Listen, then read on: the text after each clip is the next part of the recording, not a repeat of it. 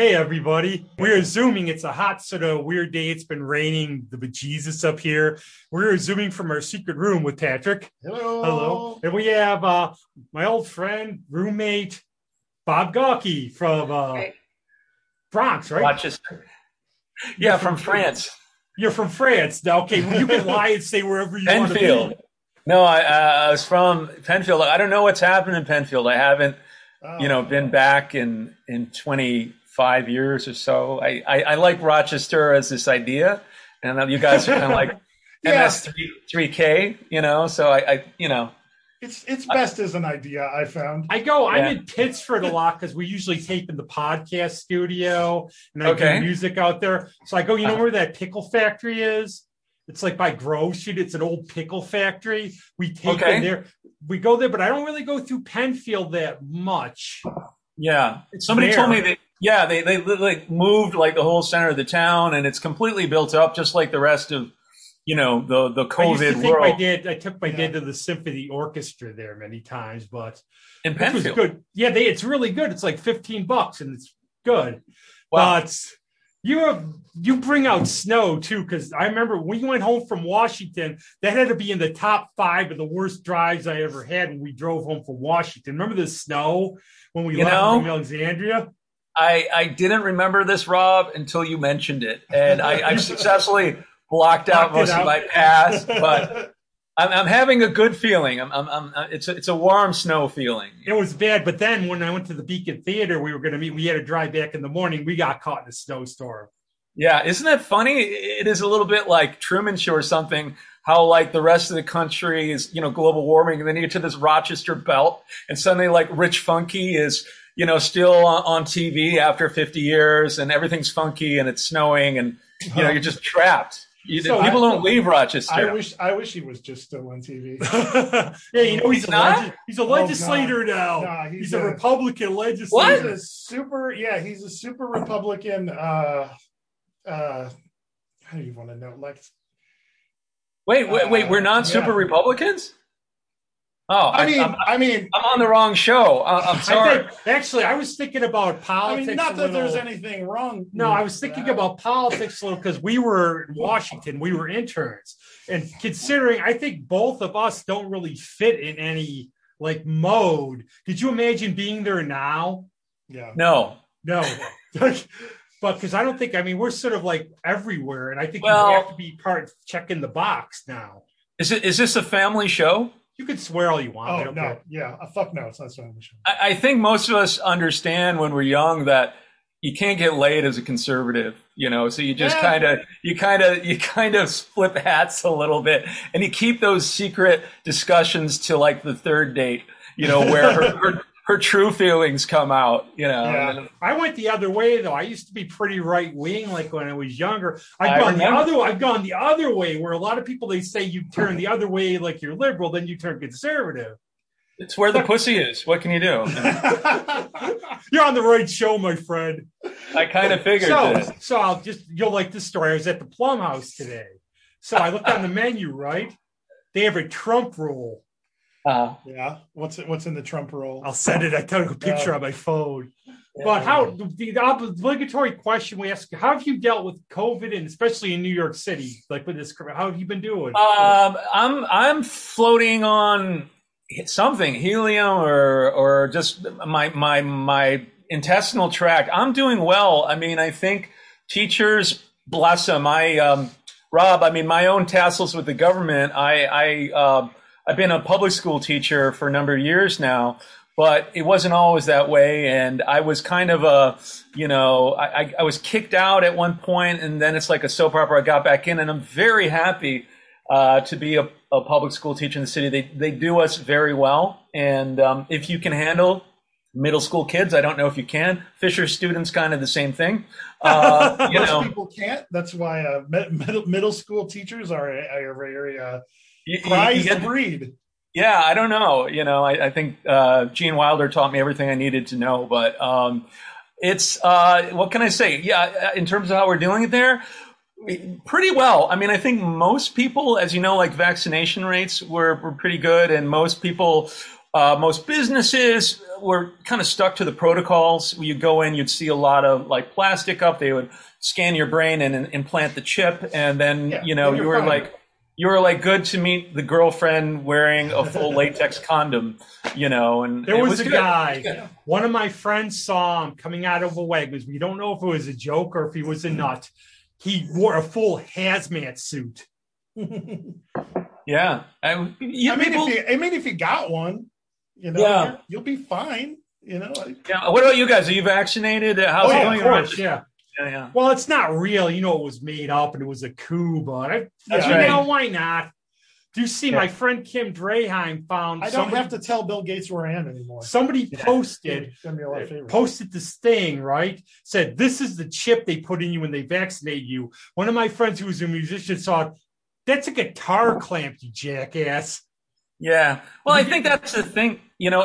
Somebody wrote about this recently. As a society, we're very lonely, and people want to think that people care about them. But, they don't. They just want your money, but they don't, it's a lonely planet. It is, and I think a lot of people, the online thing creates like a false universe, too, where, I'm so happy, you look at my fun life, and it's like, no. It's not. Yeah. Everybody can be as important as they think they are or want people. Yeah. No, as important as they want people to think they are. I call it make believe in yourself. It happens a lot, and really, I mean, I don't know how you feel about this, guys, Rob. I never is like what I'm sure it's always been this way, but you feel in this moment what really now determines what you are. More than any other time. I mean, if you don't want to get vaccinated. If you want to believe all these QAnon things, you've got plenty of company.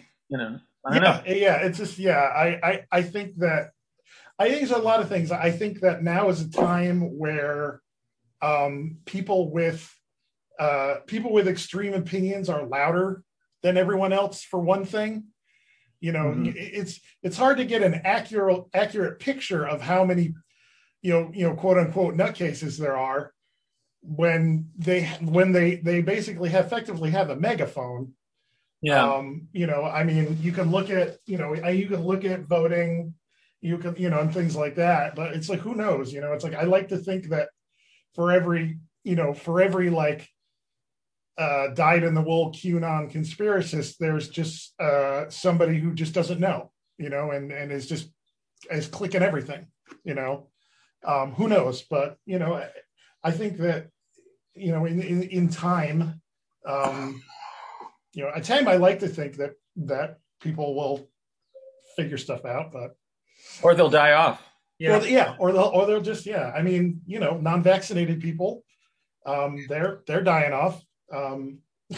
Fortunately, they're keeping everyone else at risk and helping variants to propagate. So but while I've been pretty much even debating doing the laundry during this, why I want to get so much stuff done. You've been busy, and I got this nice little present from you. Oh! Would you like to tell us about it? I don't know. I mean, what can I say? I mean, I'm 54. I've got herpes. I live in the Bronx. I think one thing I've always said, you've always been a very creative guy. We always talk. You've always been all over the place, and I think creative people create. You just have the urge. So for those of us on the audio medium that can't see the thing you just showed in the video, yes, Bob Gawkey pocket because we only released this in audio. Yeah. So it's got a nude picture of Bob on the front. That's right. Well, I don't know. I mean, basically, it's I guess it's my way of coping. I'm sure there's a biological rationale for it. When you don't have kids, you want to know you exist. You're trying to leave your fingerprint, and it's I don't know what the metaphor is, shooting monkeys in a fishbowl in a barrel, but it's the George Plimpton idea of like participatory journalism or experience. You throw yourself in weird, fucked up shit, and it becomes easy to write about stuff. I try not to write about myself. I figure there's enough narcissism for 350 million people, but I've tried to do interesting work. I was a sperm donor. I was an alcohol counselor. I teach middle school in a very poor area. You worked on Freddy's Nightmares, didn't you, for a while? No, but I was somewhere down. I was out in Dread Zeppelin. I had some friends involved with that. Yeah, you got me into that. Yeah. I apologize, but I think if you grow up suburban, particularly if you're from Penfield or Pittsford or Irondequoit or Greece or wherever, you kind of, I don't know, you've been incubated and you've done a pretty good job. And I think particularly for me and Rob, when you're commuting to college and you really feel like Cinderella, your friends come back, during the breaks and they've met women they're going to marry. They've made connections that will, take them to the top and you're fucking commuting to fucking Nazareth and Fisher, and so I don't know. I have this chip on my shoulder. So I don't know. Maybe I have great plastic surgeons. I don't know what it is, but I'm still living these crazy teenage ambitions. I write a lot. I do music a lot, and nobody cares. But I got to be me, like the penguin. How is doing? I'm very interested. I feel an instant kinship to you. I've had a couple of friends do this now, and look at us too. I've been doing this podcast now. All you need is like a studio, or you need like to find a friend who has stuff. You need listeners. Actually, I have a lot of interesting people. I know that's the big thing, and I found the key to that is bring them on, let them talk. But I'm really interested in the publishing industry for you. Like I have another friend, my friend Monty Campbell, who hopefully he'll join us sometime, who just did his own book. How did you get, what's the publishing like now? I'll explain that really easily. I lived in Portland, Oregon for 10 years, and that's like the Earth 2 Rochester. It has the same building. Everybody said that. It has the same buildings as Rochester, but now it's doubled in size. But in the 90s, it was when those people from Portlandia were there, and they kind of have it wrong because Portland is very slow, and they fast cut the episodes to make it look like it's happening in New York or LA. But Portland, at least when I was there, it was this Rochester thing. Anyways, long story short, Rob, you got a friend who's our age, and he has his little press, and he's like publishing just kind of a step above fanzines, just like what do they call them? I forgot what they're called, but it'll come to me. But just small books. And then what's happened in the last 20 years is print on demand, vanity press, as it used to be called, digital publishing has matured. So when you get something made, like here's a Rochesterian friend, Mark Trevor, who worked at Borders for a long time and did his childhood memoirs. You're producing, you can self-publish something that has a technical quality of a major publisher. The challenge is to find an audience. Yeah. Most culture is aimed towards teenagers, and if you're kind of invisible, if you're not 17 in this culture. So that's the challenge. And somebody writing YA fiction. Somebody made a comment about that one time about Jaws. You never could have had Robert Shaw. You would have had to have Orlando Bloom because he's too old. It's all younger people. Mm-hmm. And I also think it's like a double-edged sword too. I think now we can get the stuff out there, but there's so much stuff out there. Yeah. You have to somehow try to find a connection and say, like, one person wow, I like this, I'll recommend it, because I still go back to my friends for music and just say, okay, what are you listening to now? No, exactly. And you're making a very great point. And I'm trying to think of the guy. There is someone who has been on this ball for the last 20 years. And he talks about permission marketing. Basically, they call marketing the only American art, but marketing has been flipped on its head because you listen to your friend's recommendation. You don't read junk mail. You don't read junk emails. You are, so what counts, I think the positive side to this whole new paradigm is quality matters. You're going to check on someone's blog who you like, who you feel is intelligent, who's doing consistent work. And you can tell the people who get paid to do stuff and whose hearts aren't in it, and it's just really hard to lie. You've got to be doing good stuff and you have to be doing it consistently. Yeah. I'm even more that get off my lawn guy now, where I'm realizing the popular stuff doesn't interest me at all. I don't know if I've seen it before. And I just try to search for indie stuff, off the grid stuff. Yeah. That's why I'm on the local music scene, but regular stuff, I don't really pay attention. Yeah, it's a challenge, but I think, as someone said, if people were really getting stupider, civilization would have ended thousands of years ago. You got to search it out. It's still there. I mean, I'm sure we could find stuff we agree on. There's always quality stuff being made. Sometimes it just takes a little longer for it. But, what do you do if you're not 17 and you still like interesting stuff? Maybe that's a market for you guys, What's the art of like, too? One thing I cannot write at all, as you can tell, I'm long-winded. I go off on tangents. You have to be very succinct. It looks like poetry.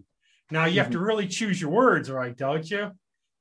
To me, Rob, that's just to interrupt for. Is this stream of consciousness a lot or not, or just as it's kind of more like static electricity. I write short poems. It's something that bothers me, and like again, I kind of consciously put myself in irritating situations. Sounds like I'm describing a sex act, but you just. You really, you put yourself in a place where you'll get triggered. And that's kind of how my poems develop. I'll see a tendency. Like, for example, what I've been noticing, I don't know if you guys seen this very much, but it seems like, and I date a lot, that everybody's traumatized. Everybody I meet is they use this word trauma a lot, and they reflect it too. And I think it's some kind of reflection on the fact that they're saying, even before COVID, people are isolating more. Maybe Rochester is different. Maybe that's why people stay in Rochester. Malcolm Gladwell actually wrote about this. Quality of life is friendship, is community, is connectivity. Remember Bowling Alone, the old book by, I think. I remember that title. I can't think of the guy. But I'll notice this going on my walks. Mm-hmm. I'll just friendly. You go by, you try to not say. A lot of people just give you don't even look at you. Yeah. Yeah. They don't even look at you. But we're minimal. I got one woman. I saw her car was all left wing stuff, LGBT. Her dog. I saw she waved and smiled, and like I found a kindred spirit there. Yeah. But like the normal suburbanites, they look at me like me, I guess. Well, no, I mean you're right, and I think that's what happened to people. If you kind of take advertising at its word, you should be scared and alone and you smell bad. It's like what Pete Townsend was writing about. If you drink bad beer, all the girls will 50 years ago. And unfortunately, people are in that situation. And I would say beyond my colleagues and the musicians I work with, I can't say I have more than a few good friends that I can rely on. And I hope it's better in Rochester, because to me, that's the promise of smaller cities. It's like an Aristotelian community. You've got ideally 300 people and you're all responsible to each other, and no one can be a total asshole because you're going to see them, every week. For me, I know it depends on like kind of the circles you've put yourself in, or, I think myself doing community theater for a long time, I know a lot of people, but that I've been out of it, for the last couple of years, is I maintain good relationships with, fewer people, just because you don't see them. But it's all, through social media mostly. But now, now that there are more options to get out and do stuff, I have to now just get off my butt and go do it and work on rebuilding those relationships, because it is, like you said, it is important. As much as I myself have kind of enjoyed the isolation early on, it's like, it's definitely hit its, I'm kind of done with it. Yeah. No, it's funny. I when I was younger, I'd always mock, who's that old fucker at the party? Now I'm the old fucker at the party, and it's like, okay. I try to keep my artistic side slightly separate from my professional side, but then I realized that doesn't really care. And my students are like, "Mister, we found your page on YouTube." And I'm like, okay, just don't watch the video of the woman humping the tree and I won't get fired. But you realize this, and this is maybe the triumph of Pixar, but we're all 13, like, for the rest of our lives. And there were, quality stuff. You have to. I think Rob and I met in a philosophy class at Fisher, and David White. And I'm still, I still read philosophy. I'm sure Rob does too. And the best advice I ever got was from John Harmon. It's like, stay in a learning stream. And I think you can really, I can kind of split who I want to spend time with between people who read and people who don't. There's just a certain kind of development that happens in your mind that you don't get from television, and just give me someone who has something interesting to think about, and I'm happy. Yeah, I love picking out books and recommending them and saying, hey, I learned something from this. This is different. You really should get into this. Yeah. And everything else. Yeah. That's like part of the podcast. And we just open up to talk about anything. Yeah. Like, how do you deal with it? If the parents been pains or good with this now during school, during all this stuff? Well, it's fine. I mean, this is the sad secret of teaching. If I teach in a poor community, and basically you never get shit from the parents because they're working. New York City never asks people for papers. So, I mean, I've had kids with parents in jail from ICE and stuff. And basically, there's a great book called Schooling in Capitalist America.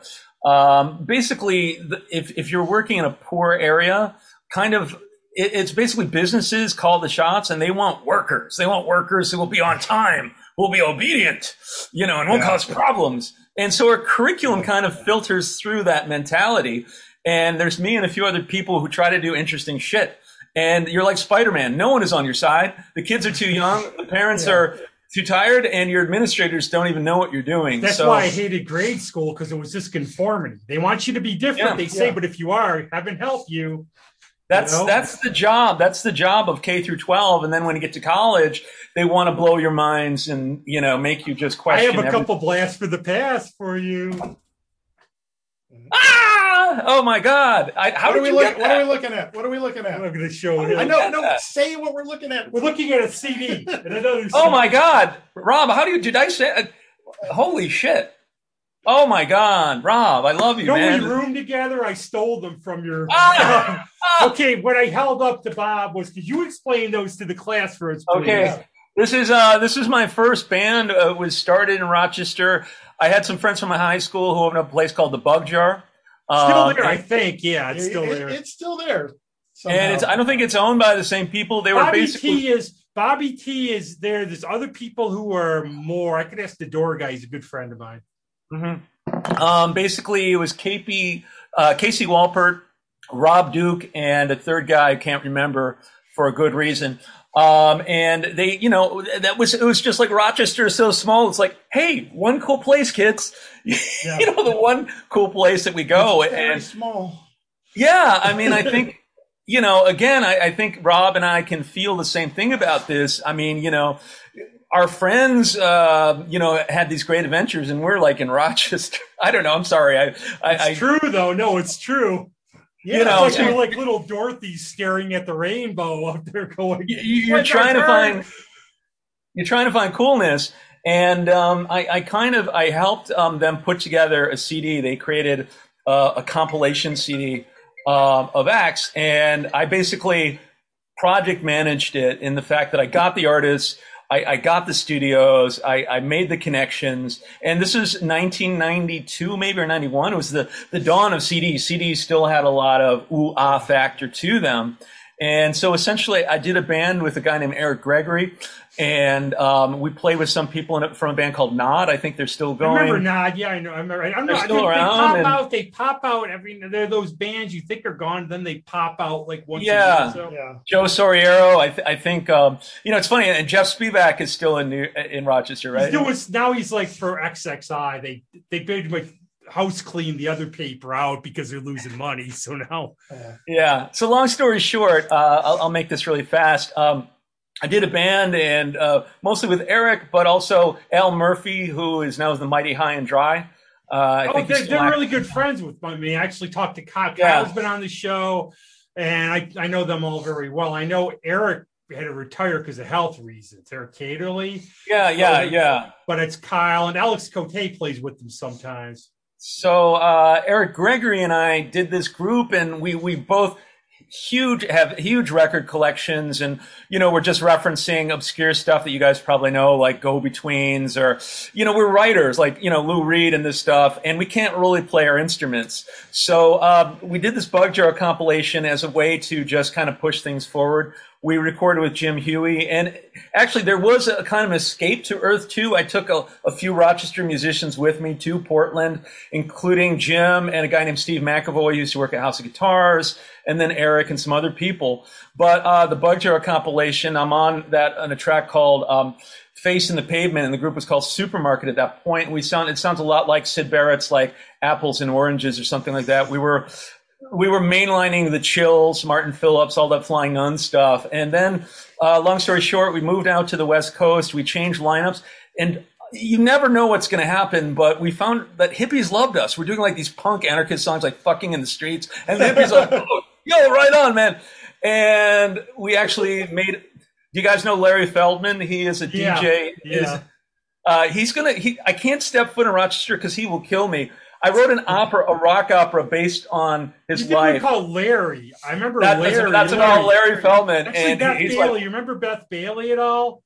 Yeah, I showed her that one play, that one movie skip you were doing. She said she wished you finished it because it was like with the hair or whatever. That's funny. Well, I'm still writing stuff, and that's kind of a reason to be in New York. But you get to an age where suddenly you don't think you've done anything, but most people are like young and they're already adults. They're half your age, and they sound kind of stupid, and you want to help them. And I don't know. So, long story short, Rob was just showing some CDs from a band called Hypermarket, which was started in Rochester, finished in Portland. And I just keep releasing stuff under my name. Is Pocket Dictator different? Is it part of it, or was it you? Just you? You look like a little mean little dude in the pocket here, like little Sparks reference. Yeah, I look like Russell or Ron Mail. I forgot who was the Hitler looking one. Geez, yeah. Sparks. That guy dude looks like Hitler. Yeah. But I've always wondered, what has civilization done for you then? What has it done for me? Oh, Rob. Now, how's it? I listened to this again. I always remember years ago. You always seem to be in world music a lot, French. Yeah. Listening to this, you get some reggae, you get soul, you get a lot of world. Thanks. Yeah, I just kind of, I think. Plus some REO Speedway. Exactly. No, I mean, that's kind of a weird thing that I kind of learned from Penfield is I didn't really. We grew up in a time of busing, and my high school teacher is trying to tell me that a lot of the suburbs of Rochester were racially segregated through like their property, protocols and stuff. Kinda. Yeah. So I mean, it's just an odd thing. I mean, I'm very chastened. I don't know what the adjective is to say that I didn't grow up in a black community, and black culture is so important to American culture. Oh, yeah. And it wasn't really until I started writing my own music that I could open my mind to people of other experiences. My listening used to be very Catholic, and a lot of people don't leave this first degree of, they want, like you want an avatar. You want to listen to someone who could be you, and your sense of empathy as a kid, you're going to probably pick someone who you physically resemble. Like Rob loved Elton John when he was 20 because, he looks like Elton John. I love Catwoman. I love Catwoman. And Catwoman. And he looks like Julie Newmar in a bodysuit, of course, as well. You would know that, Wink. But anyways, long story short, I got into all these different kinds of music. Once I started writing for myself and, you've got your tools and you're like, oh, let's try this channel. Let's try this channel. And basically it's if you can pull it off, and maybe I can't pull it off, but the song with the reggae beat is called The Underwear Salesman. And it's about a guy who sells women's underwear because he's ugly, his wife's ugly, his life's ugly. But at least if he's selling women's underwear, he gets like close to beauty in life, and we need beauty in our life. It's like a Zen concept. It's like you're telling stories. I tell Adriana a lot of this about her songs, where it's not like you're going bop bop, wham, wham. That's there's lots of lyrics to your songs. Well, thanks. That's cool. I'll take that as a compliment. And that I also to Rochester, going to like Nazareth College and being like a French student. I mean, the French have like a serious history of chanson where it's kind of this troubadour tradition where you're a poet trying to put your poems to music, and that's how I work. And it took me years to understand that, that's the tradition I belong to, because my father was a classical musician. He taught at Nazareth, and my parents couldn't understand me because I can't read a score. I can't play a solo. But, and there might be people in your audience like this, but you connect to the words. And I think that's also why we look for, like, I'm a better behind the scenes guy. I'm involved in production, like with music, bringing people together, and like in terms of music, like movies and stuff. I'm like the idea guy, but people need the idea. You're the Svengali. We have the actor here, Peg. You're the acts in theater here. Yeah, the Malcolm McLaren. But it's I don't know what the point I was making, but yeah, there are different traditions, and then if you grew up in Rochester and you kind of you had a kind of sedate childhood compared to most people, then you're ready for an adventure. I mean, many people I went to high school with got married and had kids like right after high school, and I'm just like, fuck that shit. It's it's time to go to Washington and work for a congressman later indicted. It's time to. Oh no, your guy got some. I think something happened to that one. Yeah, we did all those years, but and then you kind of get hooked on. I think it's more common these days, but when we were in high school and college, being an exchange student was kind of a jump in the dark, and it's more common now, but. I kind of just never got over being an exchange student. I went to France when I was in Nazareth, and then I went to Brazil because you kind of work through like French music, and then you realize it kind of dies mostly after Serge Gainsbourg dies, and then you go into Brazil, and it's like France, a whole planet, like bigger, and then you decide, I'll just be an exchange student again. It's cheaper this way, because you're like ordering CDs you don't understand, and they arrive late. I'll tell a little secret too. One of the big things we used to find out in Washington is you could get free meals. All you had to do was walk around and find receptions on the hill. But I think we all. There was one we walked into. Remember the one? It turned out to be a fundraiser for Marion Barry. Remember that one? Yeah. We see you. Lots of memories there. And I'm sure, Rob, you did this. You've done this in your own way, but you just keep living this life. And so I went to Brazil in the same way. Like I was a Nazareth student in France, and then I went to Japan, and then after a while, you just wind up in New York City because you can't run forever. No, you gotta find your place. It's like my friend Dave Aquesta. He always moved, and he said, as long as you keep going, you don't. That's called pulling a geographic in AA parlance. But yeah, you just keep running until you don't get caught. But I don't know. It's very weird. Like you would love like all our friends in theater here because they don't do the obvious. They always like DVC. Although they try to do different stuff. Yeah. So I think. Yeah. Well, I'm trying to get back in it. I got to tell you, Rob. I mean, it was probably I wrote these rock theater pieces, and they were probably it was like heroin. It was like doing heroin is like the purest kind of thrill I ever felt. And I'm trying to get back to that. And you see, it's not that I'm that much of a narcissist. I probably am, but you see like just bad shit that is like making millions of dollars, and you say, I could do better. I mean, I saw Rent and I thought it had one or two memorable songs, but I thought this is a shitty piece of shit, and then like I kind of fell in with like never seen it. Yeah. You're not missing anything, it's, and so, yeah, I mean, I'm trying to, hopefully we'll all meet in theater heaven. I'm trying to write a piece now. I'm really trying to, I mean, I don't know what to say. I love, as much as I love my job, there's kind of an educational industrial complex, and I really don't think they're interested in encouraging children to think for themselves. And I'm trying to like capture this in a very dark piece for children. That's kind of like Alice in Wonderland meets Pink Floyd, The Wall. I mean, there's a lot of money in children's theater, and the idea that I could like sell them back something that they've fucked me up with, that's like ultimate karma revenge. We did plans. The Point, which is probably drug related, but we had a fundraiser for our music school, and we did the Point to bring in, the little kids there. And I thought this was before COVID. We haven't done anything since COVID. Oh, that's beautiful. What that was done at a school? What was that? What we did was my friends Katie and Ben Morey started the Submarine School for Music. What we do is, if you can't afford it, we make sure you can come. So we had fundraiser at the cinema with our friend Michaela.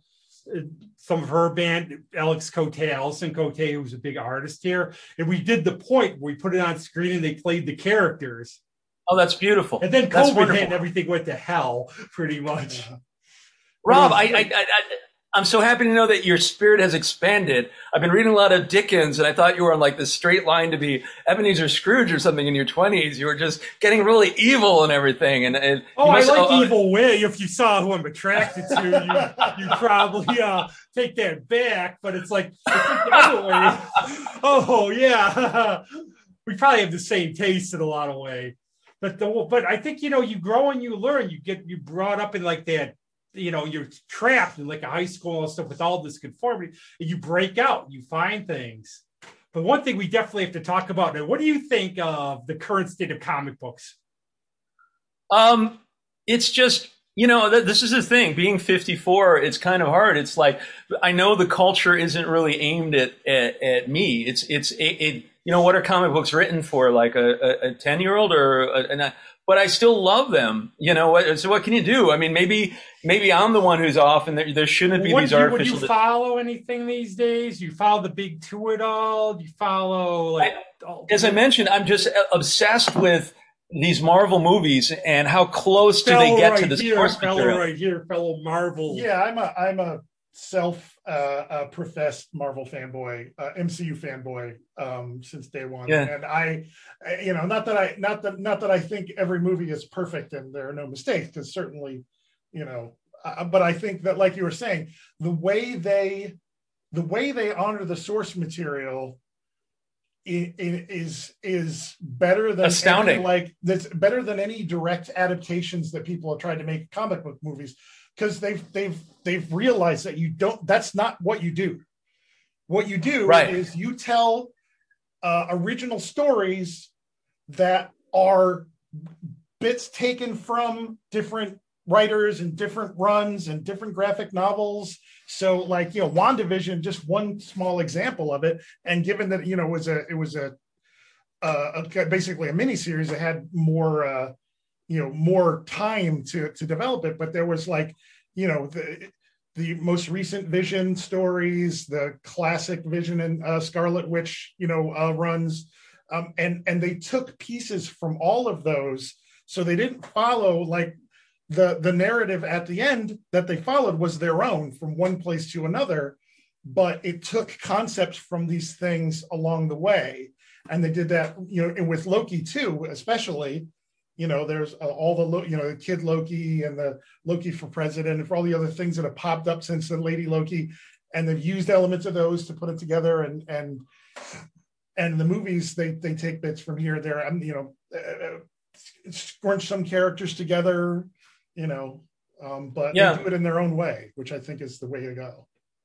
No, I'm sorry if I'm talking too much. Please talk more than that. I get on that subject and I ramble.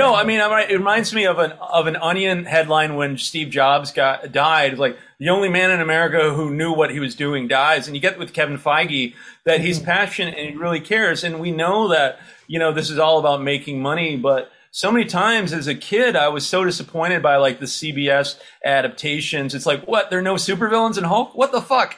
Or your little 14-year-old masturbatory self is waiting to see like Scarlet Witch in a leotard. It's like, what? Who designed her costume? What the fuck? And so I think it is something about that some people understand, like a Kevin Feige, and I don't know enough about Steve Jobs to make a comment, but you see people with a vision who have some integrity, who know how stuff should be and know that it has a value of, as you say, respecting the source material. And it turns people into a cult. You think about like a clothing, what's that, skateboarding, Supreme. It becomes a cult because there are people who do things right, do things with care, and the money follows if you make something of quality. And that's, again, the paradigm that we're in. It's harder to lie to people in some ways when information is instantaneous. You better be doing good shit, because the shit will go everywhere. And I think Marvel understands that. And I think they have a very high level of quality control. You have DC like bumbling and trying to we have to retcon everything. It's just pathetic, But in their defense, their heroes are all like 80 years old. So, and that's the other thing too. And I think, I think the big mistake they made was trying to all of a sudden jam everything into a cinematic universe when that's not the way they originally intended. So they're just stuck to making self-contained stories. We can handle that. We've been handling that up until 2008. And, that's why when everybody says that's not how you do a cinematic universe, it's like, well, to be fair, there's really only been one.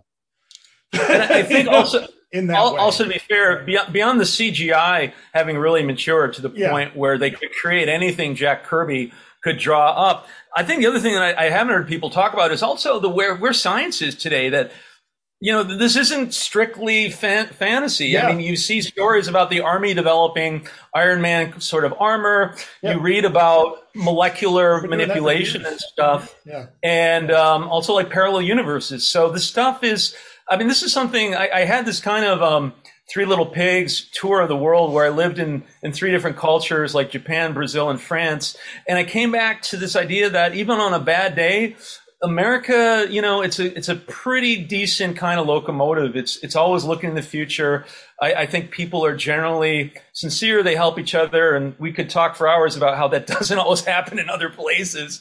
But even America on the ropes, it's kind of like I have this commitment to the Bronx. I'm going to play my silly little pocket dictator songs to my students, and there's just this kind of superhero-esque feeling in our culture, like Star Trek. Star Trek kind of represented the promise of America. And I think Marvel does in a way too. It's just trying to be inclusive, and then just I don't know. I mean, Stan Lee was an asshole. That's the thing. Yeah, he was. Actually, I'm reading that latest bio. I'm reading that latest bio of him right now. He got all the glory, but at the same time, Stanley also had the balls to get out in front of things, and he had a thing that a lot of these other comic guys didn't have, and that was a personality.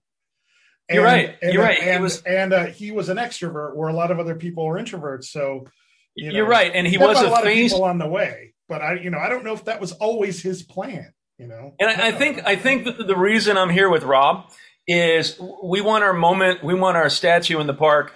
Like, fuck you, world.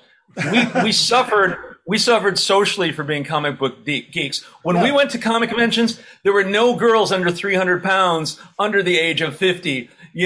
Fuck you, everybody. I suffered. I was not as bad as the kid bringing the Miko Star Wars action dolls into high school. I knew enough that I would be beaten up.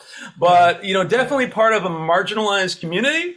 For most of my adolescence, didn't lose my virginity till I was 21. Just really a beta late bloomer cuckolded kind of person. And now suddenly it's cool. Fuck you. We suffered for those back issues. I do that too. As long as you're not starting movements, just the thing. I've seen the whole incel movement start up, and we're being silly, but at the same time, it's just like I get the root of this. Like, I could have very easily been that guy, but I think you persevere by the fact that you just become your own person. You don't let everyone else dictate that for you. But I had this is in grade school, okay? The teacher goes around asking what everybody's favorite show is. So we're hearing Happy Days, Welcome Back, Kotter. They get to me and I say Star Trek, and I get the look from everybody in class. Yeah, our nephews and nieces will not understand this, that there was a price to pay. I don't want to say we are the Negroes of the entertainment world, but we had to pay a heavy burden. We had to shoulder a heavy burden to be a geek.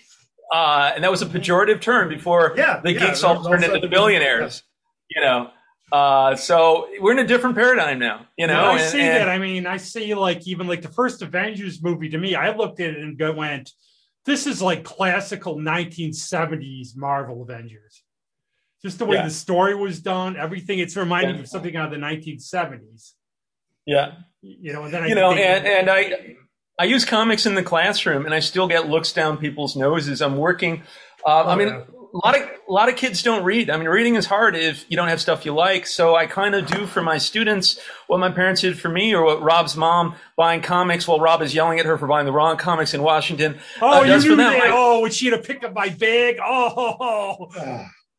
But I buy comics for my students to help them read, because reading is too hard if you don't like what you're reading. Yes. And this is something my beloved colleagues don't understand. I mean, there is this whole evil testing corporation kind of thing, and they don't get it. They think that kids love to be tested, and so I'm like on the side, like slipping kids comic books and stuff, and I'm seeing the results. I'm getting the love back, and that's why it's easy for me to teach middle school, because I'm like spiritually 12 or 9, But it's what adults don't get, But comics are great and they lead to, they lead to reading like science fiction and fantasy, which leads to history and political science and makes you go to Fisher and remember Rich Sauerzoff. Oh my God. Poor Rich, poor guy. I was very sad when I found out about Rich. Oh yeah. Oh God. Yeah. But anyways, But that's the thing like that, though. I started reading comics. My reading level was past high school. I was like in second grade, which made me popular because they stuck me by myself reading my own books. That always makes you really popular. But it's really odd with social media. It's like you're living in a constant past. And this is great, but you're just, it's kind of like your emotions don't really age. You're still 13 and oh my God, there's the girl I had a crush on 30 years ago and she's still looking hot, but she married someone who's earning about 20 times more than me and has some pretty nice looking kids, but it is strange that how those feelings don't go away. So this is a real interesting kind of dialogue for me from that point of view that you're always 13, that's like the start of your adulthood. It's weird though too how like because of social media, like people in high school who didn't even want to know me or anything or probably spit on the ground by me, now they want to be your friends and you have nothing in common with them either. Right. And what's a funny thing is even at 54 I meet somebody new, and if they're one of these like dumbass Neanderthal alpha males, you see it in their eyes. There's like this micro expression of recognition, and you're both 13 again in the locker room, and he's about to kick your ass, and you just have to scratch a little bit, and then those feelings are still there, But we found that I think you talked about connection. I think I always say Rochester, you can draw circles. Like all around. I'm like a connecting point with a lot of people, but okay, this circle of people is here. I have all these circles of friends. And I think you find them, like you said, the positive people are out there. If you look, you have to go through like, you want to go see a cover band in Greece. You can go do that if you want. I don't really care to. I think, on that note, what saved us, I think we all know this at one time I assume we're all the same generation. Like Brighton had some of the best schools in the nation.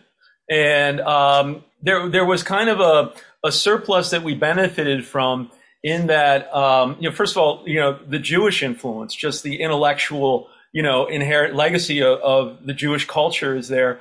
And the fact that the smartest women had limited career paths, so many of them became teachers. So there was probably some kind of spillover effect.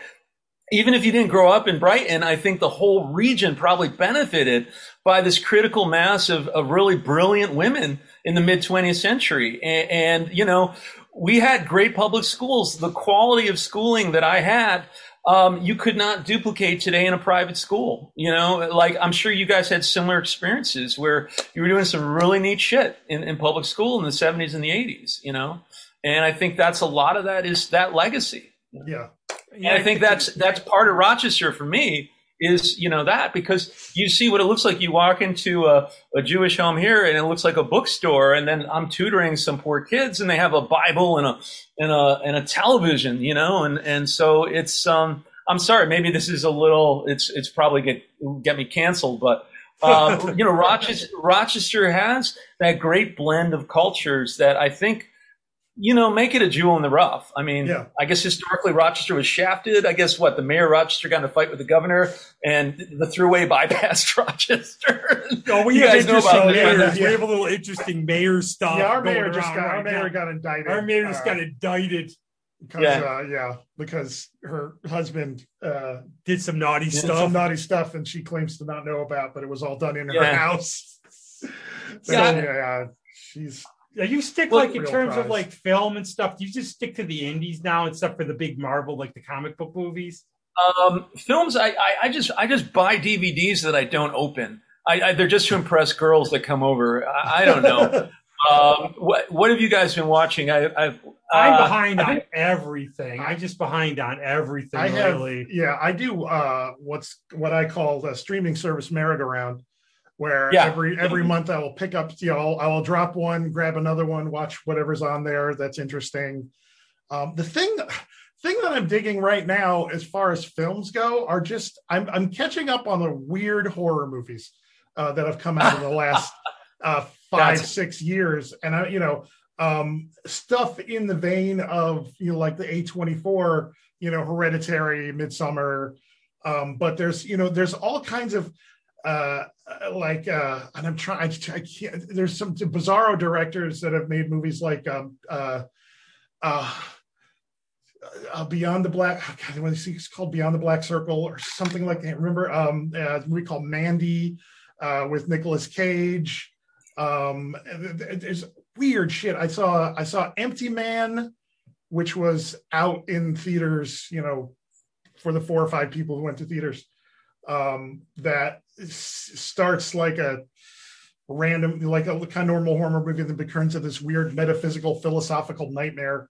But and then there's the Marvel shows and the Star Wars shows and the stuff that if they existed when I was a kid, I would probably be 20 times a bigger nerd than I am now. Well, how about you, Rob? Any films you've seen? I just getting back, like I actually finally watched, like last year, I finally got around to watching Once Upon a Time in Hollywood. Which I really liked. I actually liked Dr. Sleep, but for a different reason than like the movie itself being good. And then Sleep was okay. I've been going back into Doctor Who a lot lately. I've been getting back into watching old Doctor Who's. But I've been doing that. I've been binging on them pretty much. Classic? Are you talking the classic, like all the old classics, because you can get them on DVD now. You never really could get them. And I try to find odd movies. John Pertwee. Yeah. I let's see. A few things come to mind. I don't know if you guys like French comedies or stuff. There was this film called Tati. I was been watching the old Jacques Tati movies. Yeah, a while ago. There is this Belgian actor who looks like a young George C. Scott. His name is Daniel Poulvord, and he was in this film called The Brand New Testament. Have you heard about this? He plays God, like God lives in Belgium. No. The Brand New Testament, and it's like some people. It's kind of like a dude movie. Like women think this is stupid, but it's like God is like this asshole, and he lives in Belgium. And he just sits at a computer and he just fucks things up for humans all day long. And his daughter, he's like abusive towards his kids. And he has this daughter and she's like, fuck this shit. And she releases everybody's day of death to the world. So everybody knows exactly they have how long to live. And you think about like how that changes people. But anyways, I thought it was a funny movie. It's called The Brand New Testament. It's on Prime. And then I watched like everything this guy did because I found him like incredibly hilarious. And he's kind of like Robin Williams meets George C. Scott. He's a very funny animated actor. And if you just look for Daniel Poulvord or A Brand New Testament, I think you guys would really enjoy these films. You like any of the Studio Ghibli stuff? Like Miyazaki and his animation? You like any of those? I've seen some of it when I was in Japan, like Spirited Away and all those things. I haven't got back in it. I try to keep up. I mean, part of like keeping the kids safe and happy at school, I try to get into what they're into just so I know what's going through their heads. And they've been watching like Rick and Morty a lot, and they listen. I try to listen to the rap, even though it's all like beep, beep, beep, just to know what's going through their minds so I can like drop some cheap jokes and, make some superficial connections with them. But I don't know. I probably should know more. One of the ones I tried to get into filling out my foreign films during lockdown, and I got a Pasolini's Life collection, which is like the Cameron, Arabian Nights, and I haven't watched them yet. That's his life, his death. But if you've ever seen Salo, that movie's repulsive. It's the best way to describe Salo if you've ever seen it. Yeah. It's just horrifying. I don't know. It's just kind of odd. I don't know if you guys, I assume you guys are both collectors, and you got to kind of watch this like habit, like after midnight on Amazon, you just start buying shit. And I've got like walls of stuff in plastic that I haven't opened. And it's just, you realize you're like in King Tut's tomb. You're like building your own sarcophagi here. You got all this shit. You're never going to have time for it. Yeah, can you see the Star Wars my Lego Star Wars collection, which is... Have you seen one movie I really did like of late was At Eternity's Gate. Okay, I'll check it out. It's about Van Gogh. And there's another one. Have you seen The Lighthouse? No. Is this horror? Yeah. There you go. Yes. It is... you could classify that as horror for sure, because there's some definitely... It's very... oh God, I'm trying now to remember the director for. He did The Witch, didn't he? The same guy who did The Witch. Yes, which the lighthouse makes the witch look like Rainbow Honey, Bright, I Shrunk the the Star Kid. Stealers. But it's Robert Pattinson and Willem Dafoe as two lighthouse keepers. The whole movie is in like 4:4 like boxed in little screen, which is very, it gives you this really claustrophobic effect. It's all in black and white, and they play these two lighthouse keepers who basically go insane, and they're like Cthulhuoid visions that they have, and they get stupendously drunk and fight, and Willem Dafoe's the old lighthouse keeper who's up, standing naked in front of the lamp looking at something, and apparently Pattinson was genuinely drunk through a lot of the movie, which is cool. Which is on one level, yes, but on a professional level is a very, very bad idea. I got you. It caused Willem Dafoe and him to really, really fight sometimes. I like Knives Out, which was like sort of an old fashioned like mystery. Knives Out was good. Knives Out was like a classic whodunit, but for like a modern audience, and there was the one guy who was like the big Trump. He was like, what do you say? Get your undocumented self out. Everyone was so brilliantly cast, and they're all like, these are the rich family. And everyone from the conniving ne'er-do-well to the in-law who never leaves. What the heck was it? Was it never Daniel Craig's Benoit Blanc? Is he like supposed to be like a Kentucky Colonel type? I couldn't get that accent like for half the movie. It's a kind of sort of Cajun-ish accent that he does. But I'll ask you this question. We were talking about Marvel. What would you do if you could wave your wand to sort of save the DC universe? Yeah, I would reboot it. But I think, they have some individual properties that are doing pretty well. Emilia Clarke is Mara. That's the first thing. Yeah, I don't know. I think whatever. I mean, this is really odd. I think, as I mentioned before, sometimes I take students to watch these, because they're films I want to see. It's like, hey, come on, guys, we got to see the new Green Lantern movie or whatever. That's the way to do it, though, isn't it? Oh, we'll have to interrupt for a second. You finally watched Green Lantern. What did you think? I thought it was pretty bad. It wasn't as horrendously bad as I thought it was going to be. But I'm also not a big Green Lantern head. So, but anyway. Yeah, I don't know. It's really, I think someone has written about this. It is a structural issue. Their characters are really old, and I think DC's gone through so many reboots of their comics line, haven't they, where they've taken things back to zero. Yeah, like did they do a whole thing? They called it that 52. Where 52. I actually watched Doom last week. It was a cartoon. It was a version of the Jeff Johns Justice League. It takes the new 52 Justice League and how they all meet. It's like starts down. They have weird ones like, and one Superman's so much younger than Batman and all this other stuff. Yeah. I think, Rob, to answer your question, I think, maybe they're doing the best that they can, and now Marvel's moving to this multiverse thing.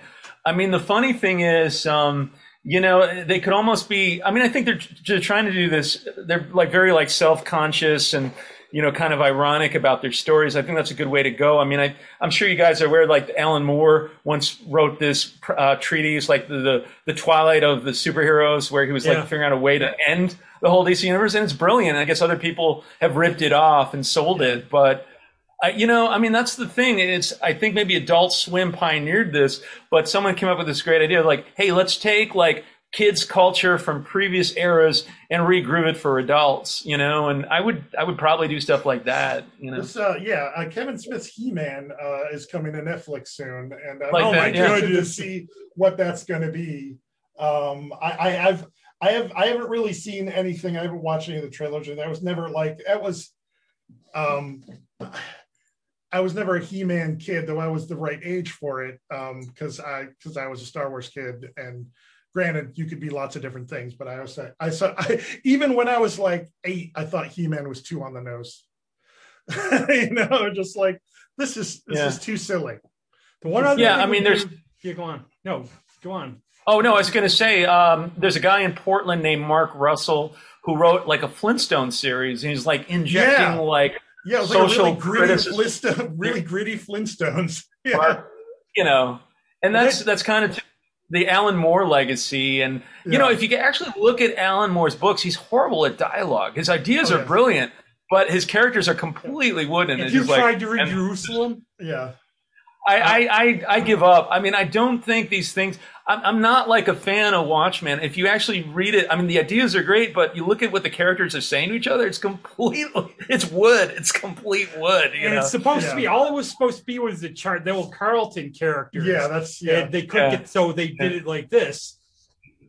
But I mean, I think that's like really fertile stuff to play with. I mean, I think everybody. It's really the Disney paradigm. You want to create entertainment for kids that adults will enjoy as well. And I think most stories, we're looking for that classic hero's journey as we teach in middle school. Right. And, why not make something you want to shoot for as big of an audience as you can? And I think Disney stuff is kind of solid. I mean, I think so too, as much of the, quote unquote evil empire as they are, but I just, the thing that Disney has done with a lot of the things they've acquired is they know their worth, and they don't mess with that, and they do everything they seem to do everything they can to foster them. Like, we know what the secret sauce of Marvel is when we bought it.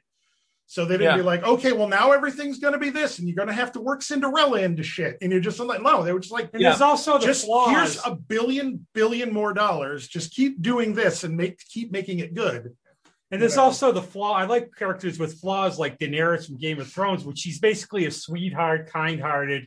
And, she has bad days every now and then, but, but they try to make her bad, but she's really not or anything. But the latest one I'm getting into is Umbrella Academy. That's like the latest series I actually got the library to pick up. But they were like showing our students. I don't know if you guys have seen Coco, that film set around the Mexican Day of the Dead. I know what it is. Yeah. It's really sharp. I was blown away with how much detail and how much adult level intrigue is there. And I'm like, wow, and it's like hitting young people with these big, with these heady concepts that are, at the end of the day, just universal human things that, it's just like, why let's talk about death? Because it's an interesting argument. And this goes back to education.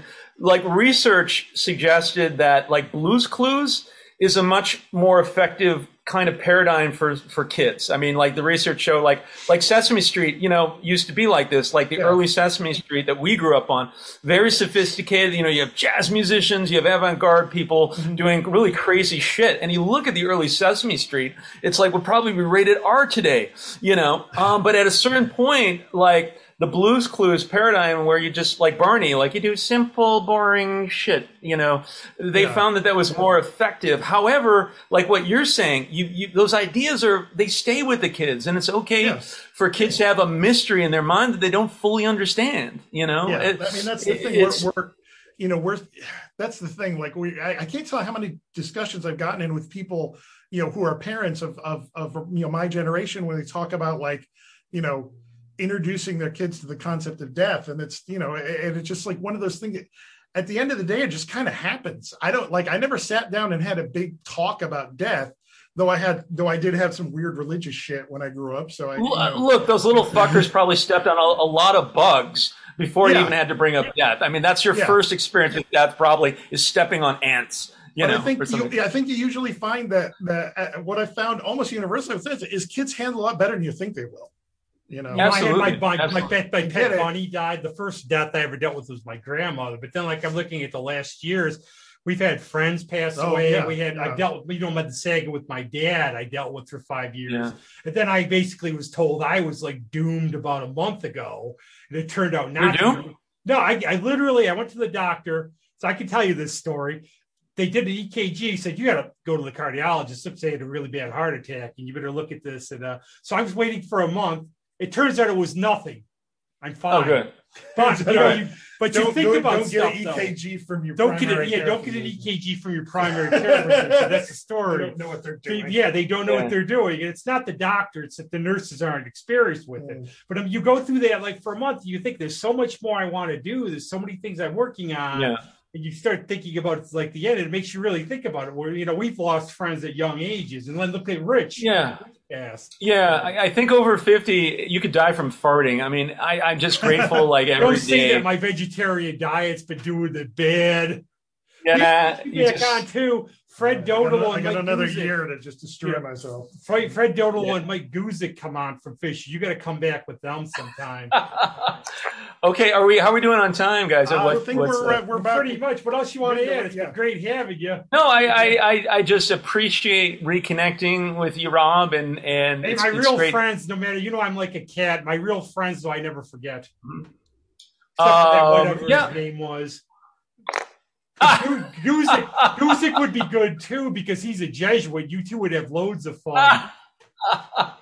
But no, it's great that you guys are doing this, and I wish you a lot of luck. If anyone's interested in checking out my music, it's Bob Gawke, GAULKE. I'm on all the streamings shit, and it's nice to one for the we try to do. I know Pat does it more than me, but you ever do like the role playing? I mean, I know kind of role playing games you've probably done, but I mean like the board games, not those kind of games. Well, we're actually trying to do a part 3 of the D&D. I haven't done that for years, I think but you'd be good. So you have a dark story. I think I think is there a guy named Wayne Brown still around Rochester? He ran a science fiction. I know Wayne. I'm trying to. I met Wayne in 1979. I think he might have passed. I am not sure. Boy, I hope I'm not talking out of school. Wayne, I ran into him at every convention with the Rochester Science Fiction Association. Yeah. Great guy. I mean, we forget before the internet, information was at such a premium, and you would rely on older friends like mentors, like from the Shazam TV show. No, you would rely on older friends to like key you into stuff. And I know Wayne, a young boy going around with this guy in a van. Wow, that's a good concept for now. Yeah, I know. A lot of pedophiles. Anyways, but Wayne in 1979, 1980 started a science fiction fantasy comic. I guess you call it a meetup now at the Rundell Library.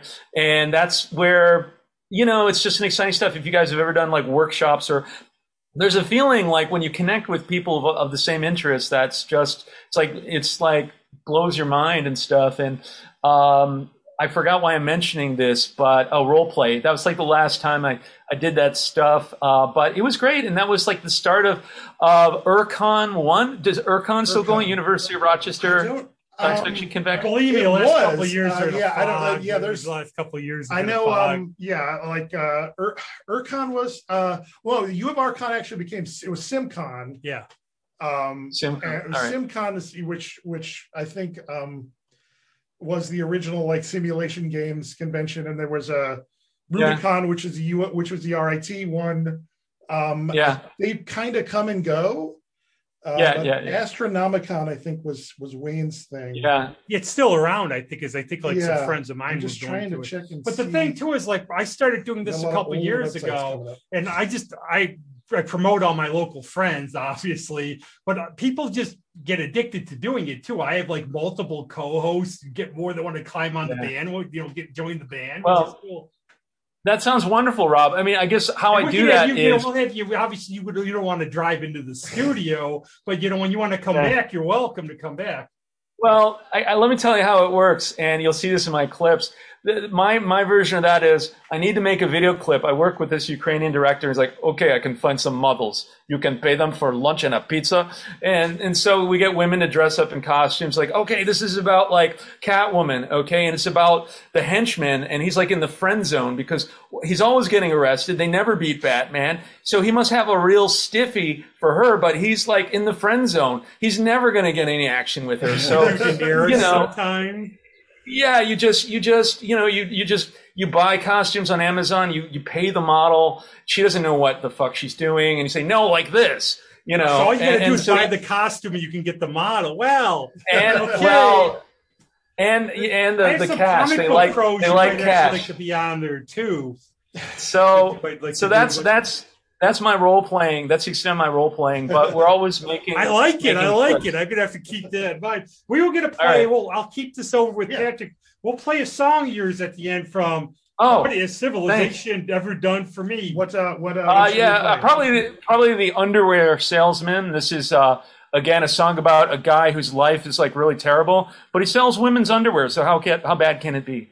All right, and it's actually based on looking at the lyrics for a second. We could put dirty songs on.